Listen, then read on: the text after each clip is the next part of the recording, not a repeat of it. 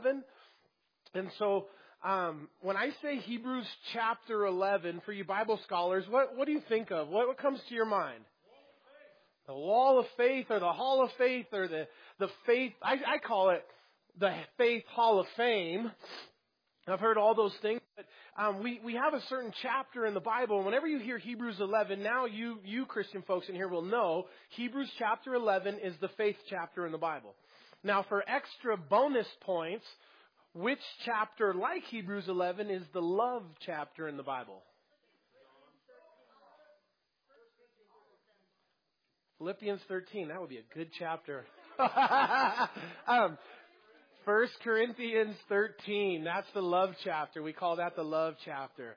And so now you know. Now you know the faith chapter, the love chapter. If we could find the hope chapter, we would have faith, hope, and love.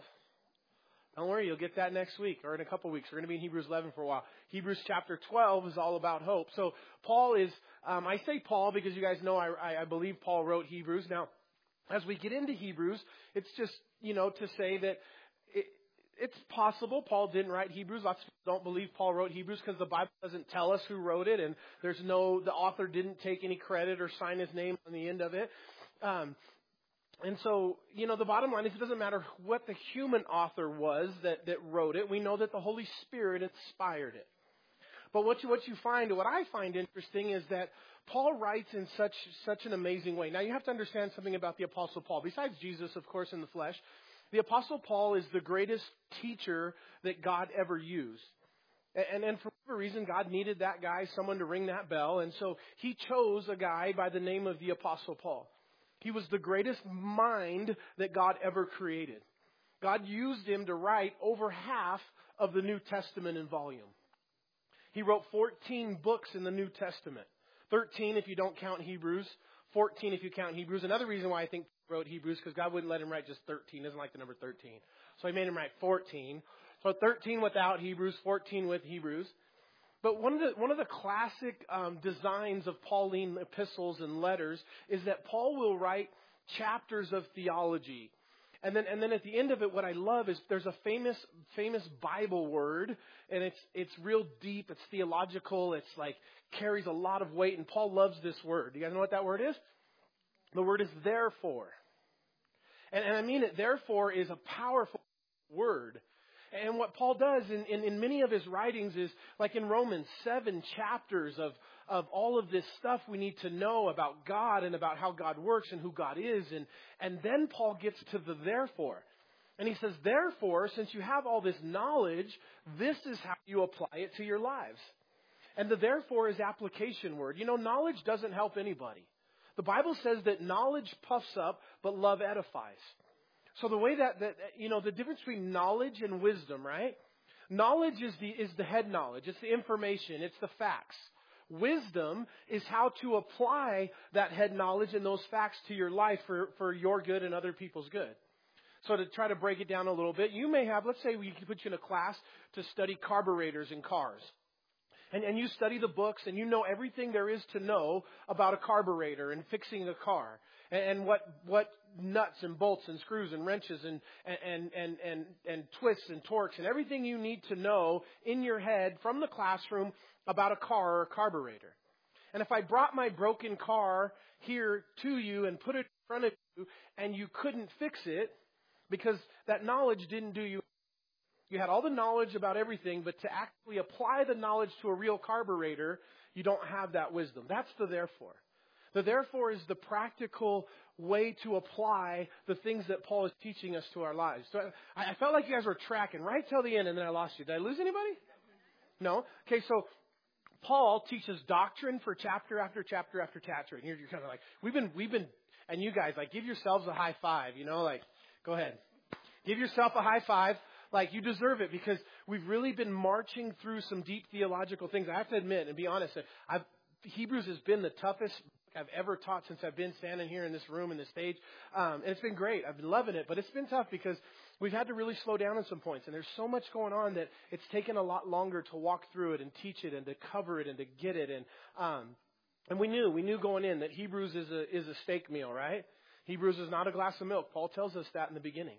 Well, good news. Today, we've crossed the threshold. Today we get to the therefore.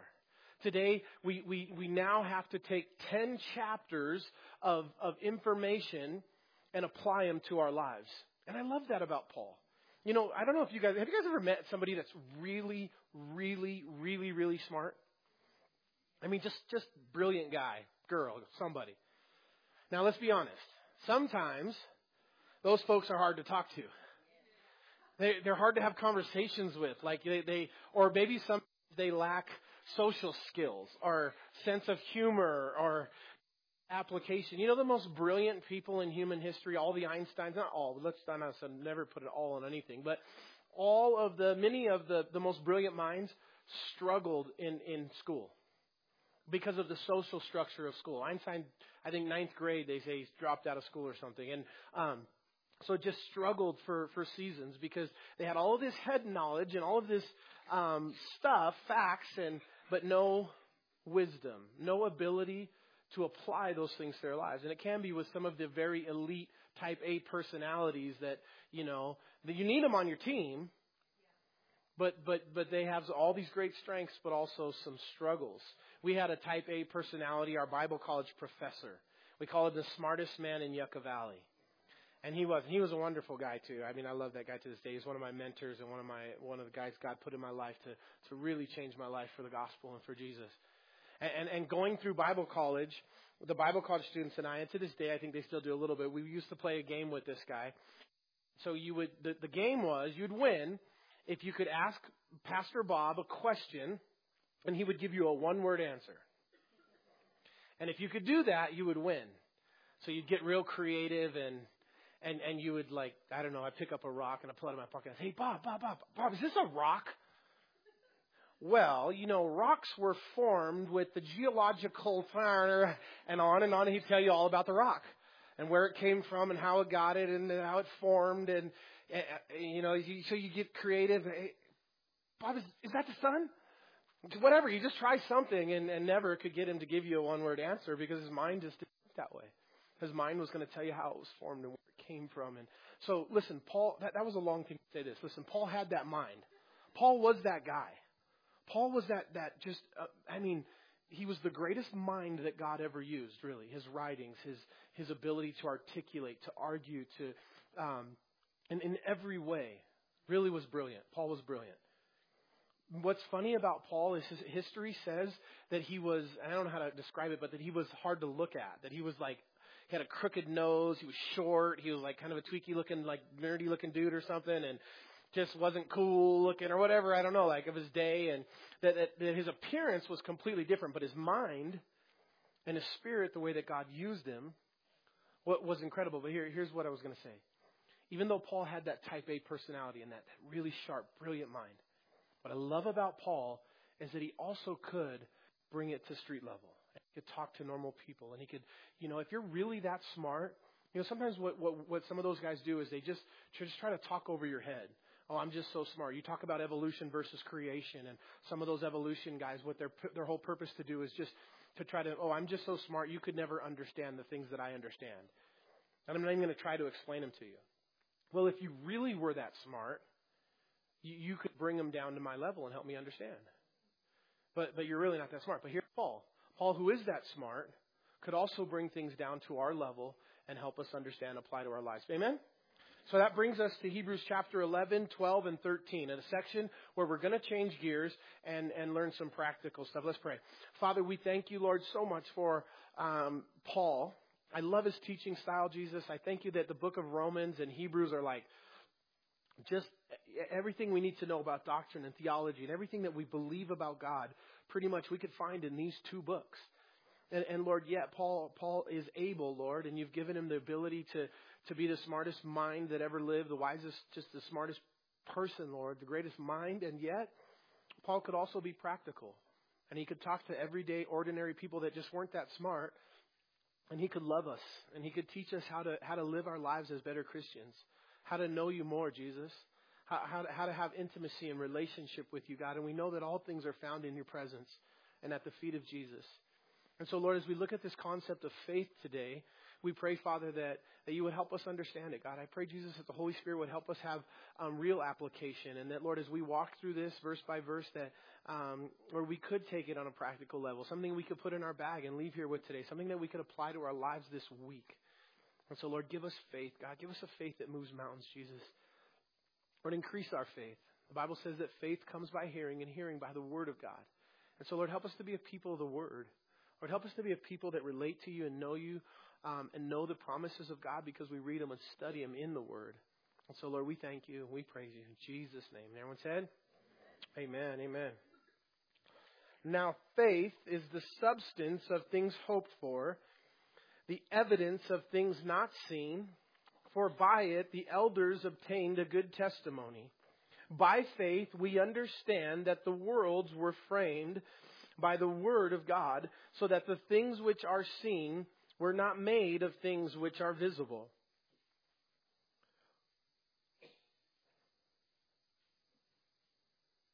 Verse 6, real quick. But without faith it is impossible to please Him, for he who comes to God must believe that He is, and that He is a rewarder of those who diligently seek Him. So if you know anything about the progression of Hebrews chapter 11, and if you can cheat and look at verse number 4, you'll see the phrase, by faith. So God is going to, Paul here, the writer here, is going to walk us through chapter 11 in this progression, starting with Adam and Eve, and he's going to pick characters through human history that he wants to put up on a pedestal, that he's going to put them in the Hall of Fame, in the Hall of Faith as we call it. And these are the men that God looked at back in history and He gave an award to. And as they all sat there, he called out certain names and gave them the ESPY, gave them the Grammy, whatever it was, the award. The Faith Hall of Fame award. And so he's going to pick out some moments through Old Testament history that God wants to highlight and say that these were great moments of faith. Now, we have all of these stories as we go back. As we read through each of these characters and names, it's going to give us a little tidbit or glimpse into something that we probably read in Genesis and Exodus and Numbers and Deuteronomy and on through the rest of the Old Testament. He's going to start way back with Cain and Abel. And even before Cain and Abel, in verse 4, when he's going to begin to walk through this, now by faith Cain, now by faith Abraham, now by faith Moses, now by faith, and in each of these different successions that we'll walk through. But even before that, in verse 3, the very first mention of faith is who? No, the very first mention of faith in verse 3 is you, is me, is we. By faith we. So before he's going to go back and start in the Garden of Eden, or just after the Garden of Eden, he's first going to mention you and I. That by faith we, what do? What does faith do for us? We understand that the worlds were framed by the Word of God. I'm going to start with creation. And by faith we believe in creation, something that we haven't seen. We'll talk about creation in a second, but that faith does something for our lives. Now, one of the things I want you to understand, and we're going to get back to verse 3, and we'll start with that concept because Paul does here, that we have faith in creation. That God says, if you can believe Genesis 1:1, you can believe the rest of the Bible. What does Genesis 1:1 say? In the beginning, God created the heavens and the earth and all that's in them. In the beginning, God created. That's all you got to believe. If you believe that sentence, then you don't have to argue with me about Jonah and the whale and this and that or any other creation of God. In the beginning, God created. So, but before that, in verse 1, it says, faith is the substance of things hoped for, the evidence of things not seen. So we get here a biblical definition of what faith is. Now listen, Christ followers. I think this is super important. I think this is a key in your faith and in my faith, and it's something I want you to understand. We never use the term or identify ourselves as people that have blind faith. I've talked to religious people. I've talked to certain folks, and their idea, their concept of what faith is means that it's blind, that there's no evidence, there's no substance. You just, whether it makes sense or not, somewhere because some religious person or thing or writing said it, you just believe it. That's what faith is. It's just believing in whatever they tell you. It's not the definition of faith. That there is evidence. There is, that everything that I believe in as a Christ follower and that I have faith in has substance. It has value. There's historical truth to it. You can historically go back and prove and check and see that the Bible is true. Archaeologically, I post on my Facebook from time to time new discoveries in Israel that absolutely find everything that the Bible said since the Garden of Eden to be true. And the Bible says in Isaiah, there's a king, Hezekiah. And then they dig and they find a palace and they find writings about King Hezekiah. And it says, and the archaeologists, whether they believe in the Bible or not, they say there was a king that lived here named Hezekiah. And we say, yeah, no duh. We knew it. And then discovery, thousands, hundreds of thousands, just it is there. Every event, every coin. If the Bible talks about a civilization that used certain money, they found them. They have them. Every evidence historically and archaeologically, it's all there. It's not this pie in the sky. Oh, somewhere over the rainbow, I believe in Jesus. There's a substance of faith. We don't have a blind faith. We have a God that lived in the flesh. Every one of these stories that you read in the Bible are real events. Jonah was a real guy. Isaiah was a real prophet who walked and lived and prophesied, every one of them. And faith, listen, the Bible says faith in your life is substance. That means substance has value. It's tangible. We think of faith as a cotton candy, as this bubble of this pie in the sky that, oh, I just have faith. How do you know it's true? Oh, I just have faith. Shut up. That's not what faith is. Faith is substance. Faith is reality. I have faith because it's real. Is the substance. Now, the only thing that maybe I don't have that Paul's going to mention here that's actually tangible is I wasn't there to see God create. And that I have to believe by faith. That I just have to take it because the Word of God says it. But faith is a real substance. Because in life, you have to just believe in the promises of God. The promises of God are true in your life. The Bible says God is good by nature. That God wants what's best for you. God says that I know the plans that I have for you. Plans of good and not of evil. To give you a future and a hope. Do you believe that? God says I'm a present help in time of need. God says Jesus said, I will never leave you nor forsake you. Jesus said, I love you. We sang a song today. What king? How's it go? What other king leaves his throne? Do you know what the answer to that is? None. The concept is radical. That the King of Kings and the Lord of Lords, Jesus, who is the God of heaven, and the angels, every time they see Him, they bow down to Him. Holy, holy, holy, spontaneously. They erupt every time they see Jesus in the kingdom of God. What other king would leave that? And the Bible says, He that knew no sin became sin, so that you and I might become the righteousness of God. The Bible says that He was rich and He became poor so that you and I might inherit the wealth of God, the inheritance of God. What other king would become poor so that you could become rich? A peasant, a Canaanite, a Gentile. No other king would do that, and we have this king. But these promises that God says for you, those you receive by faith, those you believe because God's Word says they are, and that's substance in your life. So God forbid, please don't want to, I don't do this, but I'm going to do it for you guys because I know some animal lovers in here are going to shoot me afterwards. But God forbid your favorite animal when you get home is lying dead. Let me ask you this. It would be, right? And you would cry, and you rightfully so would mourn and be upset. I get it. We all would. But would God be bad in that moment? Doesn't the Bible say God is good? Would God love you a little bit less in that moment because He let your dog die? So that's where the faith is, right? That's where faith applies to your life. My situation is terrible, but my faith knows that God is not judging me. God is not punishing me. God doesn't work that way. God doesn't do something bad to you when you've sinned to get even with you. He doesn't kill your dog so that you and him are even. He doesn't make you twist your ankle when you're walking up your steps. Whether you twist your ankle walking up your steps or your dog dies, God's love for you is consistent. That's faith.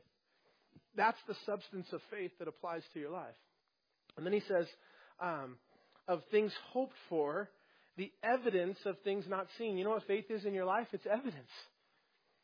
Evidence is what, in a court of law gets somebody convicted or set free is evidence. Faith is evidence. How do you know God's real? The evidence that you have, the substance of faith. That's grounded in reality, that's grounded in fact, that's grounded in science, that's grounded in truth. And then I skipped down and I read verse 6 because it says, without faith, it's impossible to please God.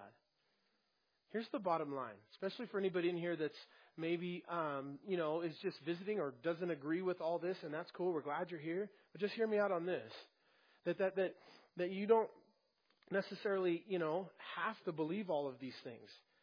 And intellectually, listen, you're never going to figure God out intellectually. And if you're here today and you're saying, as soon as I can understand God intellectually and I can know this and that, then I'll follow, then I'll believe. God will never honor that. God can give you every one of those intellectual answers. God can absolutely solve all those problems that you wrestle with now. But He never will until you first put your faith in Him. You don't like that the way that formula works? Well, tough. When you're God, you can do it differently. But in the meantime, God says without faith, it's impossible to please Him. So He requires of us to put faith and believe in God. Now, it doesn't take a whole lot of faith, you guys, because God has created in you the very desire to know and the reality that there is a God. The Bible says the fool has said in his heart there is no God. And the reality is that the idea of evolution and of no God, do you know that's new? Now, there have been pockets and individuals throughout all of human history that might have, there's no God or God's not real. But really, this lie of Satan is new.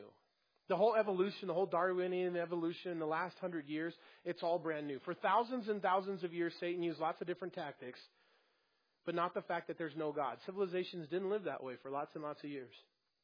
But Peter prophesied in 2 Peter chapter 3, verse 3. I don't know if I have it highlighted. 2 Peter 3:3.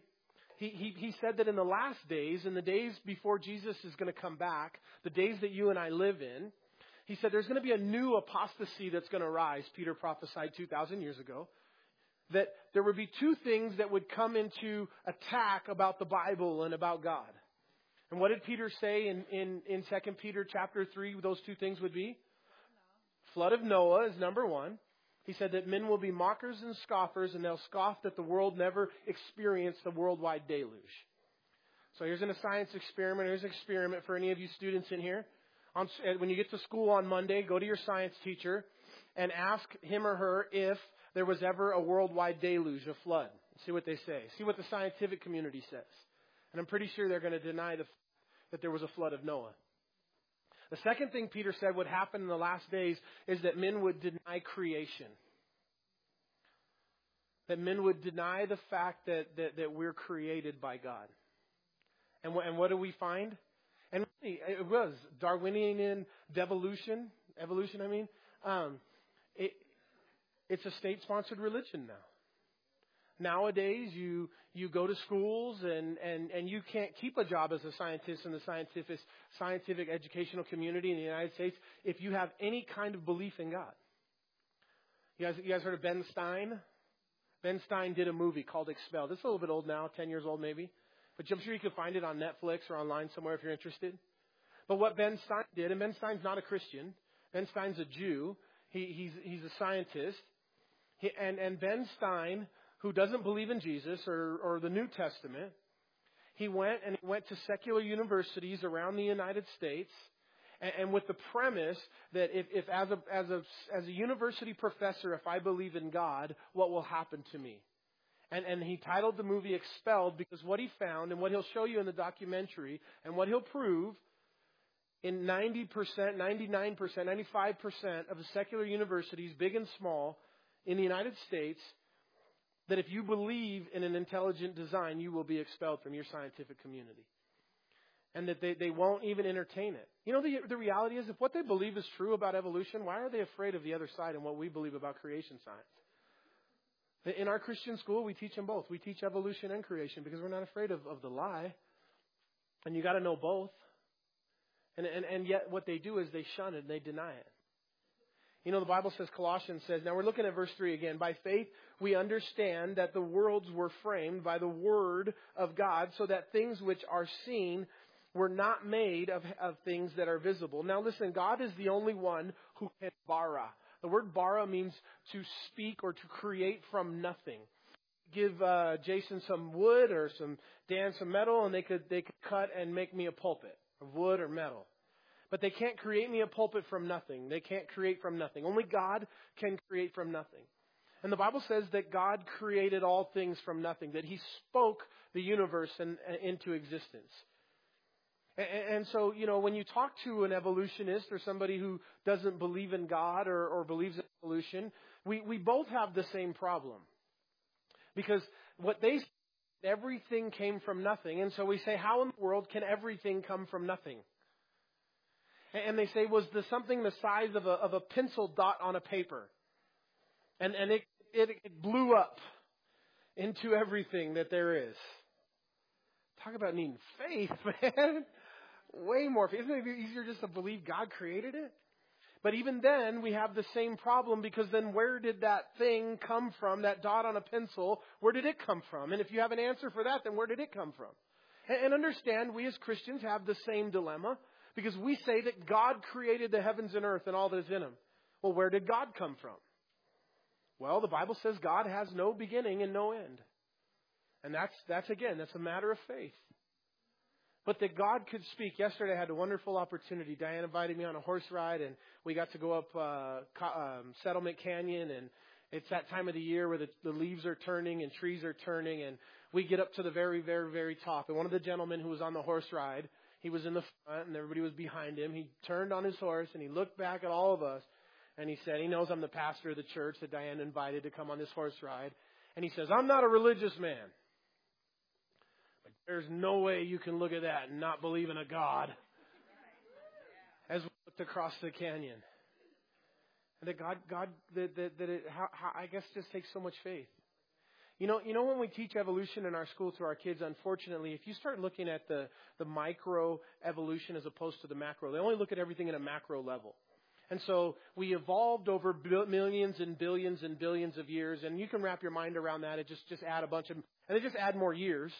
How old is the universe right now? When I was like in 8th grade, it wasn't as old as it is now. It's like billions of years older now than it was when I was in 8th grade. I don't think I'm that old, but you guys heard about the kid, in the school, and he was sweating and he was running and he was trying to get to class, and somebody stopped him like, "What's the big hurry? Where are you going?" He's like, "Man, I got to get to science class fast and read this book before they take it's outdated, before they change all the information in it, because the science books are constantly changing and the dates are changing and everything's changing constantly." But the Word of God, I got the same Bible that I had when I was in 8th grade. Word of God doesn't change. And these things, but so if you look at evolution on a micro level, meaning if you need someone like to explain the process, so this thing like grew out of the ooze, and it only evolved one leg, and then it hopped around on one leg for a million years, and then it got a scratch on the other side, and over millions of years, the other leg came out. From the scratch, grew another leg. This is true. This is real science. This is what they want you to believe. So again, when you microscope it just a little bit to really what is the philosophy, the idea, the theory of evolution, and you look at it at a micro level, it's embarrassing. It's so bad. Like, really, honestly, you want me to believe that? I think I'm just going to take my chances believing in God. Because if I believe in God and I believe in Jesus and I believe that Jesus created all things, and if I'm right, I'm going to go to heaven, not hell. But if you're wrong and you believe in evolution, you believe in no God, and you're wrong, you're going to go to hell. But if you're right and there is no God, then we're both okay, because we're both just going to go back to the dust and everything's all right. So I think I'm going to take my chances with God. But again, Peter tells us that the end times they'll do that. In Colossians, Paul tells us about creation. In chapter 1, verse 16, it says, "For by Jesus all things were created that are in heaven, that are on the earth, visible and invisible, whether thrones, dominions, or principalities, powers, all things were created through him and for him. And he is before all things, and in him all things consist. The Bible tells us that Jesus holds all things together, that the Word of God holds all things together.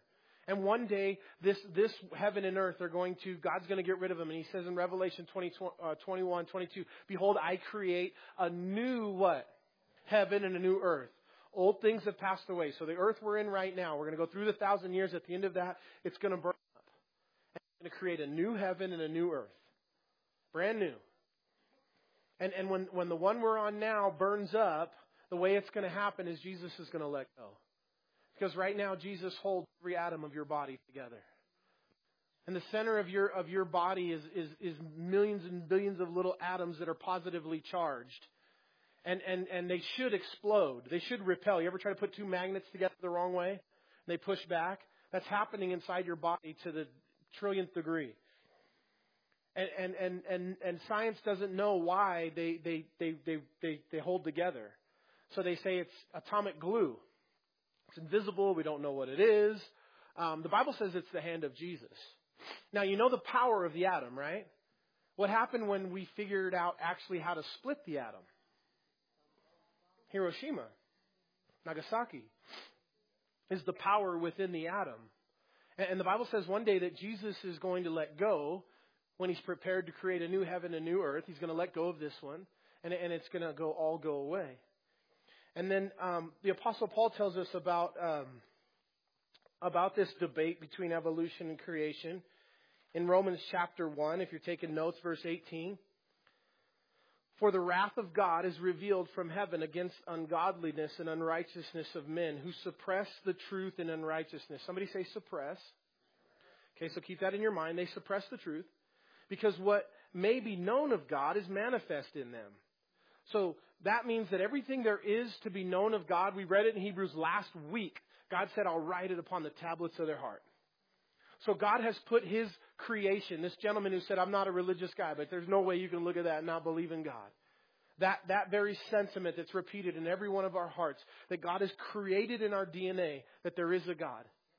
The Bible is clear about that point. There's no such thing as an atheist when you get down to the end of it, because the Bible says that God has created and written upon the tablets of your heart, there is a God. It says that the firmament declare the handiwork of God. There's no way you can look at those things and not see that there's a God. Now, the beautiful sunsets and sunrises and pictures that God creates every day, they don't tell you about Jesus. They don't tell you that Jesus loves you, but they do tell you there is a God who created. And then Paul tells us concerning this, that men suppress this truth in unrighteousness. That they take this thing that God has given you and created in you, and they willingly push it down. It says in verse 19, because what may be known of God is manifest in them, for God has shown it to them. For since the creation of the world, his invisible attributes are clearly seen. Listen, the invisible attributes of God are clearly seen. Don't tell me you don't believe in God or you can't see God or you don't know if there's a God. They're clearly seen. They're obvious. He's not hiding them. He's not hiding himself or his existence. And if you want to see him, they're there because they exist. And he says, being understood by the things that are made, even his eternal power in the Godhead, so that they are without excuse. Listen, for anybody who says there's no God and dies and goes to hell, the day they give judgment before God, the day they stand before God in judgment and say, well, I was taught there was no God, and they're without excuse, the Bible says. They knew. God created in the heart there was an existence of God. And then it says they suppressed the truth. Now listen to what else he says.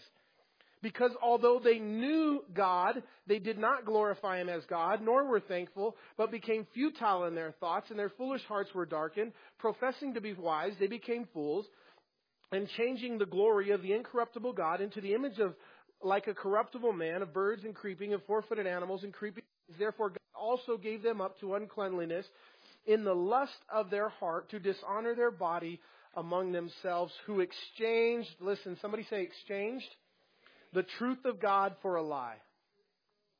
Okay? So you suppress and exchange is what Paul tells us in Romans chapter 1. So it's not, honestly, biblically, at the heart of the matter, if you're having an intellectual debate with somebody about evolution and creation and whether they believe in God or not, the heart of the matter is not intellectual. It's moral. Because in order to believe there's no God, you have to exchange the truth of God for a lie. You have to suppress the truth that God has created in your heart. And it takes time. It takes time. It takes lie after lie after lie, lying to yourself. Now, why would men do this? Makes no sense, right? Why would you willingly trade God for a lie? Why would you willingly suppress the truth of God that has eternal impact in your life? Well, because men, the Bible says, like their sins. They like the darkness rather than the light. And here's the problem. If you believe and admit today, this morning, that there's a God who created the heavens and earth, do you realize that begs a second question in your life? Am I accountable to that God? Am I going to have to give account for my life? Could that God then judge me for my life? Could that God send me to hell? If there is a God, am I accountable to him? And the second question they don't want to answer. And the Bible says they like the darkness of their lives. They like their sin. But what they also like is their sleep. And if you believe in a God and you live a sinful life, you don't sleep well. Your conscience plagues you. You're afraid. It's a scary thing to fall into the hands of an angry God, the Bible says. It's a fearful thing to fall into the hands of an angry God, Hebrews 10. And nobody wants to fall into the hands of an angry God. So what the devil did through Darwin and other areas and through this new apostasy and devolution that he was going to bring, as prophesied in Peter chapter 3, there is no God. And they began to put science behind it. Now, if I can convince men over a season and they suppress the truth and exchange the truth for a lie, there is no God, they can sleep a little better at night. I don't have to go to bed every night fearing that I'm going to be accountable to a God that doesn't exist. So it's much easier for me just to confess over and over and over again and believe there is no God than to worry whether or not this God is going to judge me. And that's the real crux of the matter. And we can intellectually debate with some of these folks, and I think if they have some honest questions, we can answer them. But at the end of the day, without faith, it's impossible to please God. You're never going to intellectually argue anybody into heaven. Without faith, it's impossible to please God. But listen, I'm going to close with this because I'm out of time. It says in Hebrews, where we're studying this week, we're going to be in Hebrews chapter 11. Just camp there for a minute. Read it every week. Okay, you guys read it this week bunch. You can do 12 and 13 if you want. But we're going to be in Hebrews 11 probably for 3 weeks or so. We're going to camp here for a minute. But it says in verse 6, it says that it's impossible to please God without faith. And that we have to have a bit of faith. But here's what I want to kind of close with this concept. Especially for us, for our church. I don't want you to be people that believe that faith is blind. Never did I tell you, never will you hear here. I don't ever want you to say, as a Christ follower, oh, I just have blind faith. I just have blind faith. I just believe in Jesus like it's a good thing. No, you don't have blind faith. You have a faith that's way better. You have a faith that's evidence and substance, Hebrews 11:1 tells you. Faith is the substance, is the evidence. It's not blind. There's something in it. There's a power in it. And then the last just quick thing, listen. We don't have faith in faith. Because that's a dangerous doctrine in the United States, around the world, really. You're taking it everywhere. How many of you guys wear seeing glasses in here? You can't see without them. Take them off, hold them up. Okay. If you have enough faith that God's going to heal your eyes, hold them up and tell God you're healed. Don't put them back on. If you can't see straight, don't say that because that's a negative confession and a lack of faith in your life. And don't put them back on this week until you have enough faith that God's going to heal you. That's being preached all over the United States. It's garbage. It's garbage. You know what happens? Like God's Word does. That's faith in faith. You know what happens if that formula worked, if that's what the Bible really meant about faith? And if you think about it, it would make each one of us like sorcerers. It would make each one of us like Harry Potter stuff because our faith could heal eyes. That's like a spell. Like I do something in my heart that like conjures up enough faith and then I like heal my own eyes.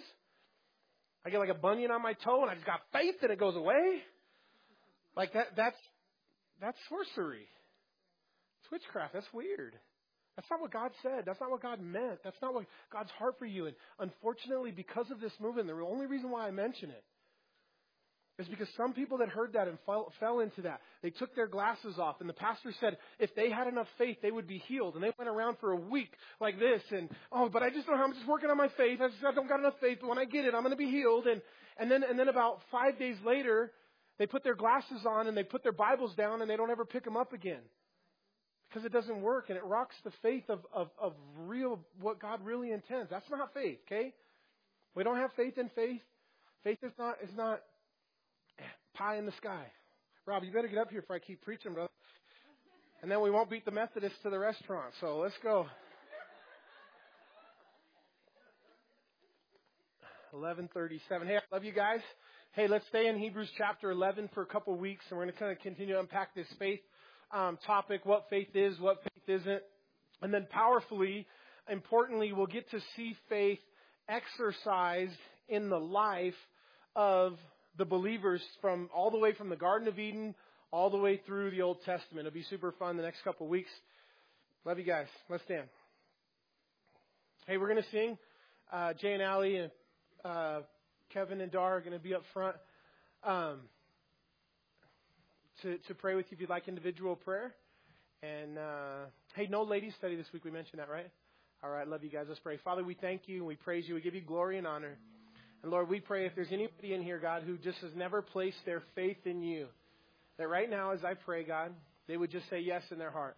If you're in here today and you're hearing these words and you don't know if you're a believer or a Christian or if you're saved and you want to put your faith in Jesus Christ, I want to give you that opportunity to first just silently and quietly to yourself say, Jesus, yes, I believe in you. Forgive me of my sins. Wash me. Become my Lord and Savior. I want to surrender my heart and life to you, and I want to put my faith in Jesus and a God who created. And if that's you today and you mean that and you're in that place in life where you just want to get right with God, I'm going to challenge you, encourage you as we sing this next song to come up and just let one of the leaders up front know that you prayed that prayer today, and they're going to pray for you. And make sure you got a Bible. And Father, we thank you for each and every person in here. And Lord, maybe relationally some of us are just not where we want to be with you. And so God, strengthen us today. Lord, the Bible says faith comes by hearing and hearing by the word of God. And so Lord, we pray that we would have enough faith to believe in you, and a healthy faith, God, not this manufactured fake faith that these happy, healthy, wealthy morons are preaching all over the nation. And God, I pray that we would believe in the Word of God, that our faith would be 1 Peter chapter 3, verse 2. We know what it says. We know how it applies to our lives. It's in the Word of God. It's a promise. It's real. It's something we can put our faith on. And so, God, we love you and we thank you and we praise you in Jesus' name. Amen. Amen. God bless you guys. Have a great week.